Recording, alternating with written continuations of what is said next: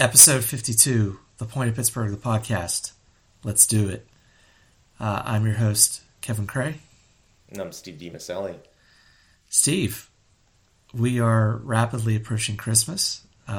We are rapidly approaching the time where things start to slow down a little bit for the Christmas break for the Pirates. So we got some stuff to talk about with them. But first, where'd you eat last week? So I went out with some friends to the Tutunia Manor Corps open house last weekend. Have you ever been over there before? I have not. Okay. So you're familiar with what it is, though. It's like the private German club on North Side. Yes. Okay. So, I mean, it was mostly not really about eating, like, if we're being totally honest. Right. You know, it was more about getting into their, like, relatively cheap supply of German beer. But they did have some food, and they had, just what you would expect from a German menu. You know, just sausages covered in mustard and sauerkraut. And it was actually pretty fantastic. Like, the food there was great. Like, it was just kind of like almost like carnival style sort of like service. Yeah. Where it's like you can tell they don't like serve this all the time, but it was solid. It was the sauerkraut was fantastic. So they have open houses every 6 months. So I think the next one comes in June. So highly recommend that you check it out when you got the chance. What type of beer did you have? What type of beer didn't I have? I think it's more of a, I had, I dabbled in some Pilsners. I dabbled in some dark beers. I think I had a Kolsch mixed in there as well, too. So, Nice.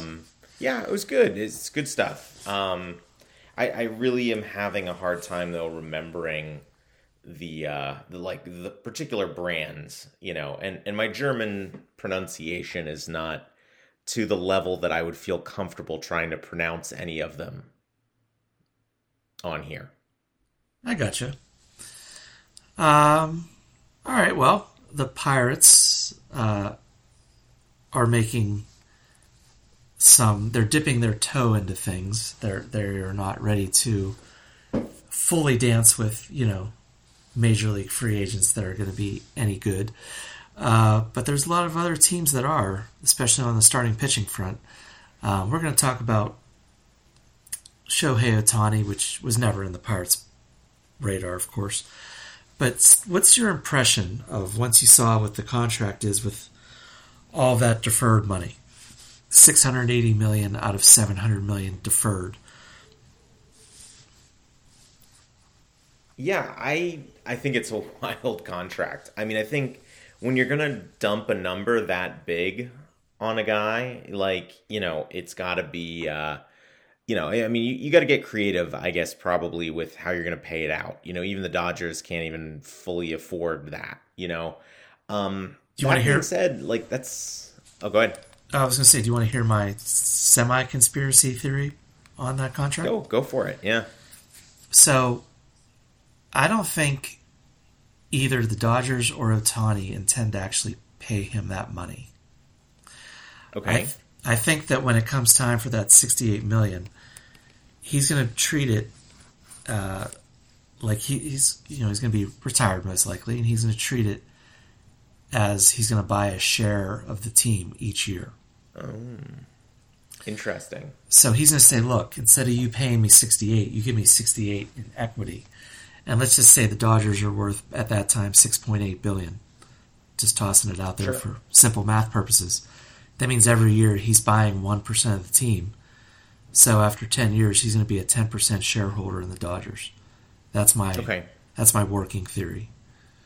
Yeah, I think that makes a lot of sense. I mean, that's just such a huge number. I mean, that would be, that would effectively be crippling potentially to them down the road if it weren't something like that. I think that seems like a pretty reasonable take. I wouldn't call it a conspiracy theory at all. I mean, it's a gift that continues to give as far as he's concerned. So I mean, I don't know if you can offer an ownership stake directly in Right. MLB contracts, And but it was rumored at the outset of free agency that that's what he was looking for. So I think that this is his workaround of okay. that. He's going to say, okay, fine, I won't do it while I'm a player, but let's do it, when I'm not a player. So When I'm done. yeah. So there were a couple other pitchers that we talked about on our last episode that were more realistic Pirate targets, and they went off the market just a few days ago. One was Jack Flaherty, 1 year, $14 million to the Tigers, and then the other was Michael Wacha just today, I believe, 2 for 26. Both of them are, have their flaws. Of course, we discussed them. I can't say that, like, especially with Wacha, I was super high on him, but I think you were a little bit more sanguine on him than I was. But the amounts is what I kind of want to focus on here. If the Pirates can't beat that, then what are we doing here? I mean, I think phrased a little differently though. I mean, do they really want to beat that? I guess, and you can sort of take that question any number of ways. But I don't know if they necessarily do. And then you throw in Seth Lugo, who got an absurd 3-year, $45 million deal from from the Royals, which I think is just god awful. But I mean, I don't know. I probably had Wacha in about that neck of the woods in terms of salary. I think Flaherty's a little high. I think he's a little high at 14 for one season, I mean, if that's what he got and the Pirates passed, I don't hate it. As long as they put the savings to something that's a little bit more reasonable, but which I haven't really gotten the impression thus far that they have any intentions of doing this offseason. But, other than the bit of lip service that we got earlier in the fall. But that being said, I didn't love picking up either of those guys anyway. So it's like, I'm not really sad that they're gone. Like, I mean, at this point, I think the Pirates have scratched a little bit of the back end of the rotation itch. With Gonzalez anyway. I don't really, again, if they brought in Flaherty and trotted him out as like the new number 2 pitcher, I mean, that's probably disappointing anyway. Like, I'm going, for the time being, I'm going to hope that they have something better in the works. That's what I'm going to hope for now. Mm-hmm. I don't know if that's true. I don't believe that that's true, but I'm going to hope that that's true. So you and I are exactly the same. They have to do something. They cannot. Yes. They cannot go in with Keller, Gonzalez, and then a big giant hope box of Contreras, Ortiz, Priest, or Falter. They just can't. Right. But I'm just curious. This kind of all ties together. Endy Rodriguez getting the knife, getting the TJ. Life sucks. Out for the year, which is a big reason why we were hearing all the hype about Henry Davis going back behind the plate. It's December, 4 months before first pitch is thrown in anger. The Pirates aren't punting on this season, are they, because of Endy and Oviedo?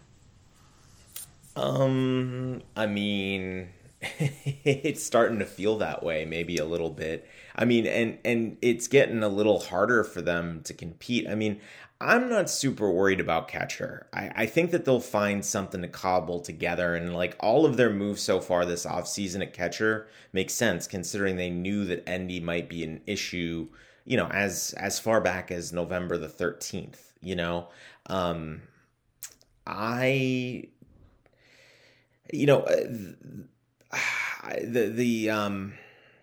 The other injury, I mean, that has been the one that I've been more concerned, and that's going to be more difficult for them to overcome. Because again, we sort of were both penciling him in as a number 3 starter this year. That's a good chunk of salary that they've got, or that they've got to now replace if they want to get a similar caliber player.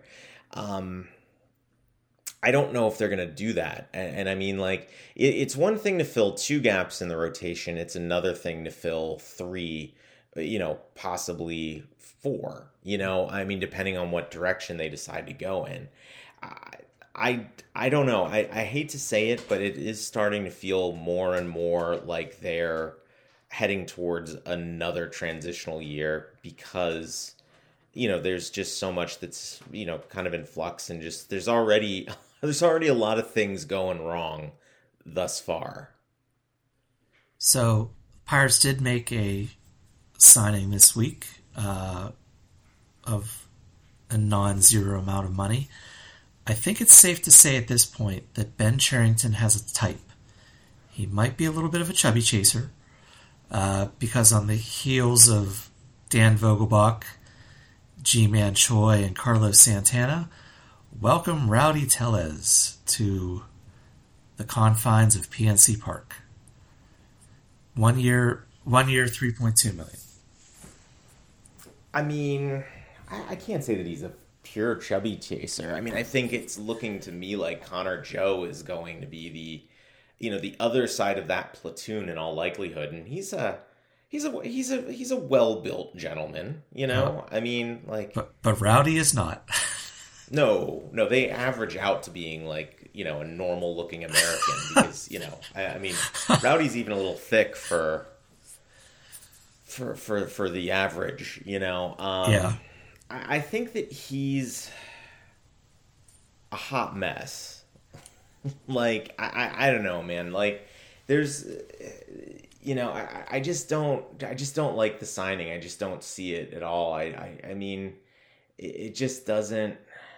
It doesn't make sense to me. I mean, his platoon splits have gotten, they're a little bit more pronounced. So having a guy like Connor Joe to pair up against him is good. But he's hit a little. He's been an awful defender, an awful base runner. Like, to the point where it totally diminishes a lot of his value as a hitter. He's hit in the 7s OPS wise, multiple times in his career. But again, I still like my first baseman to hit a little better than that anyway. Like, that shouldn't be the goal. Like, yeah. So you remember the Austin Hedges trade? World Series champ Austin Hedges. The Pirates traded him for a chunk of international bonus pool money, and then proceeded to incinerate it by sending most of the remaining that they got from the Rangers to the Yankees to help out the Yankees so that the Yankees could use it to get an international player. And in return, the Pirates got Billy McKinney, a former first-round pick, I do believe, of the Oakland A's, who's just never truly caught on anywhere. I wanted to talk about him right after we talked about Rowdy, because I feel like he's almost like a plan B for Rowdy Tellez. I know that McKinney's generally spent most of his time in the outfield, but at the same time, he does have some experience playing first base, and I suspect that maybe he's their backup in case Tellez fails. I just thought it was interesting that the one move came on the heels of another, and I have a feeling that might be what is kind of behind it, because they could have signed McKinney just off the street as a minor league free agent last week if they really, really wanted him. I mean, he may have. I mean, I think my original thought was, he told him to pound sand, and now the Pirates figured out a way to Shanghai him into Indianapolis for a little while. That's what I thought was actually happening at first, but that's wild if they spite traded for him. Oh my god. I would actually really like that. That'd be hilarious. I hope that if they did spite trade for him, I hope that comes out. That McKinney through his agent comments that he didn't want to be here to begin with. That would be fantastic. I will absolutely not play for the Pirates. Oh yeah? Let's see about that. Yeah. I've got some shit for you to eat, So in 2022 with Oakland, our man here batted .096 with a -11 weighted runs created. Yeah, I mean he's not always been that bad though. I know that was a rough year. Yeah. He got his weighted runs created to 101, so he was 1% better than the average player. I mean, look, I know I'm clowning on him, but I don't know. It's just the optics of this are just unreal. That's what you burn. That's what you burn international bonus pool money on. Further, you give it to the Yankees, who then turn around and sign a far better prospect than they could get with their current pool money. It's really rough. I think they had when they traded for that pick money, there was a guy that signed for pretty close to what they had available. And I suspect, I can't think of his name. He signed for around $900,000, but I believe he was from Asia, if I remember correctly. And I have my suspicion that that's who the Pirates actually wanted to get, and they just missed out on him. That's totally fan fiction. I don't know if that's actually a thing. Just like I don't know if they spite traded for Billy McKinney. I'd like to think it again, but that's real. I'm willing that one into existence. We're gonna make that real. I love it. Okay, I'm good with that. So I think that they missed on their guy that they actually wanted. So I don't hate the idea of having McKinney. I think that he's a fine depth option. If there's nobody else that they're serious about in international free agency, I guess it's better that they did something with it. And like I said, I think he's a little bit of insurance. If in the event that things go poorly with Rowdy, I do think that he might get some kind of a shot. At first base. That's my take on it. I could be very, very wrong on that, but that was how I eventually came around to evaluating that situation.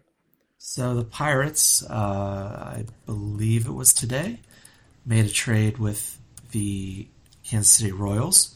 They traded a prospect that I have never heard of in my life for Edward Olivares, who I'll be honest, I've never heard of in my life. But he is an actual functional, breathing player who's not that bad.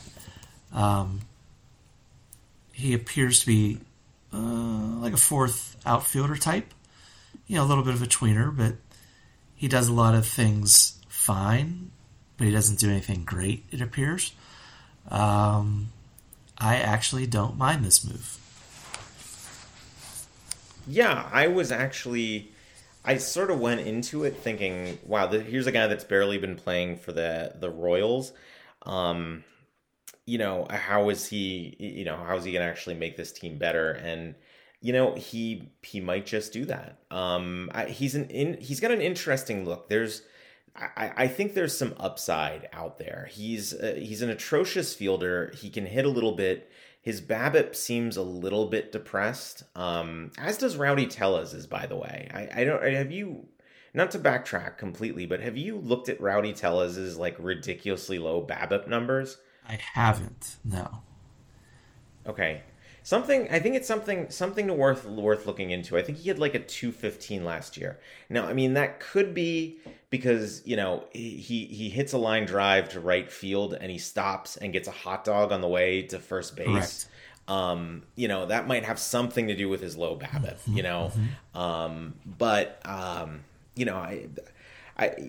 The last guy that Pittsburgh brought in that people made fun of for eating hot dogs, really, Phil Kessel, he overperformed. Through hot dogs, I'm trying to will Rowdy Tellez to overperform. But as far as this guy goes, again, it's lower. And as far as Olivares is concerned, again, lower BABIP than I would expect. His Statcast numbers read very, very nicely. So 189 ISO is not great, but I think this guy could be a serviceable dude, and I think he could be interesting. I'm thinking he could be interesting in the right field at PNC Park, because if he is a poor fielder, he's going to be able to hide it a little bit more there than he might other places. So yeah, I'm all in on this. Like I think this is actually a pretty good move, and I think one that has some upside. It reads to me a lot like the Connor Joe trade was last year. Except this guy's a little bit younger. So a good move. I like it. Yeah, I don't mind it. And then just to kind of cap it off, in terms of, this one's not a firm signing, but it's probably by the time this podcast gets published, it will be. The Pirates are, again, going to be flirting around with Andrew McCutchen. We've talked about this before. If he's here as a vibe coordinator, and more of like a part-time player, part-time coach almost, I'm for it. I think when we see the dollar amount, that'll kind of tell everybody what his role is going to be. If it's over $5 million, they're going to expect him to be a semi more than often regular. If it's less than that, vibe coordinator, part-time coach. Yeah, I think you're probably right on that. I don't see him coming back for less though. He hit well enough last year. I think he can still be a viable contributor. I do prefer, and I've said this multiple times before, I like the idea of having the DH be sort of like a not hard off day for dudes. Let's rotate guys like sort of into a semi day off, but like at least keep their bat in the lineup. I like that, especially for Brian Reynolds, and Henry Davis. But if you can't say no to Kutch, if Kutch wants to come back, if you want to talk about miserable optics, if he comes in and says, I want to play here for an incredibly reasonable amount of money, the optics, if he the optics if he's turned away are insane. I mean, insanely bad, that is. This will be his so this will be his age 37 season. It has to be his last, right? Not necessarily. I mean, if his numbers resemble what they did last year, I mean, I don't see any reason why he can't come back for a 38. He was a mid sevens, OPS, playing for a team that would be open to that sort of thing at DH. Like, yeah, I mean, I don't know, I don't. If he's in the same ballpark, I mean, why not keep playing? He's not gonna be able to mend the ship and get his Hall of Fame resume back on track in all likelihood, unless he has just an insane year this year and next. But I do think that he can at least he can make a little bit more money and play close to home. Why not?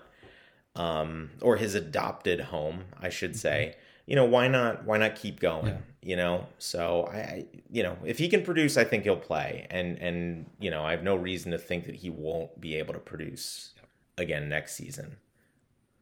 All right, so we'll as we record this, it's Friday the 15th. Let's say we adopt our more typical schedule. We typically record on Wednesday or Thursday of a week, so let's just say 6 days from now, tops. Will the Pirates have signed another legitimate starting pitcher by the time we record next week? Define legitimate. No, I don't know. I mean, it's hard to say. I've been sort of, you've been asking this question, and I've been punting on this question, I feel like, each time. But I think the winter meeting one, I think I said they'll have one, but I don't know. Yeah. And I still don't know. I mean, I could really see them. The free agent crop this year is so deep. There's still good names out there in free agency. There's good names that I see kicked around as far as trade bait goes. I could see the Pirates just, essentially being the Pirates and really waiting and finding an incredible deal. I think they were patient on Flaherty, hoping that he'd probably fall in somewhere in that $10 to $12 million range would be my guess. He didn't fall that far. Somebody else offered him better money. So I think that they probably, so they probably washed their hands of that. But I think they're probably on somebody that is in a similar boat, where right now they're looking for more money or a better situation. And when those things don't materialize, they'll jump in and sign them on the cheap.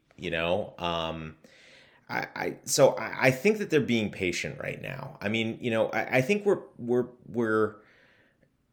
conflating what I think might be patience with disinterest as far as improving the club goes. And I'm guilty of that myself. I'm getting pretty frustrated as we're seeing the rest of the off season, or the rest of the teams this off season, sort of heat up and start making moves. I'm getting a little disheartened by the fact that the Pirates haven't done anything like really, really meaningful at this point. But that being said, they still have cash to spend, and I do think that they will spend it. So, but I think that they are waiting for a dumpster dive. I think they're going to try to put as many moves together as they can to improve the team as much as they can. And again, I'm just hopeful that that's what they're doing. I don't know if that's what they're actually doing. It could be that they have decided to punt on this season, and have kind of another transition year. But I'm hopeful that that's not what's happening, and that there are some other moves. But I do think they're going to bide their time before they make it. So no, I'm going to go with a firm no, that there won't be any moves, any more pitchers signed by the next time we record. Well, as everybody knows, I'm always an eternal optimist, so I'll be Professor Positive this week, and I'm going to say yes. So, all right, who's it going to be then? Well, I have a ridiculous Captain Ahab fixation on Jose Quintana. It just seems to me like that's a match made in the stars, that they can get him back 1 year, $13 million. They'll get Stevie Cohen to eat a couple million of that, get him for 11, get a quote deal. So that would be a trade possibility. And as every day goes by, I wonder why Lucas Giolito is not signed. He's a guy that is extremely intriguing to me. If people are on the Flaherty, Waka, this guy can rebound bandwagon, then you got to be in on Giolito as well. So that's those are my two picks. Yeah, Seth Lugo ended up getting the Giolito money, so he might be holding out for more now, for all I know. So, I saw that I did see it, the Marlins are shopping Luzardo. Yeah. And I do, that would be a big get. Yep. But I mean, I do think that he'd be an interesting player. A couple years of control, not an insane track record in the sense that that's gonna, keep his arbitration numbers down. it's going to suppress those numbers. But he looked great last year. He's a guy that would certainly sort of slide into that 2-3 role if they'd managed to be able to trade for him. I am kind of more and more coming around on the fact that I do that or not the fact, but on the opinion that I think that I think they'll sign a dumpster dive free agent pitcher, but I do think that they will also trade for probably the more legitimate of the two starters that I foresee them signing between now and the start of the season. So I wouldn't be surprised. I wouldn't be surprised if the Pirates have at least like kicked the tires on Luzardo. Whether or not they'll actually like do anything, and part with the prospects that it would require to pick him up. That's another thing to be seen, but I wouldn't be surprised if they have some interest at least. Well, let's part company here with our listeners until next week. I'm Kevin Cray. And I'm Steve DiMaselli. Thanks.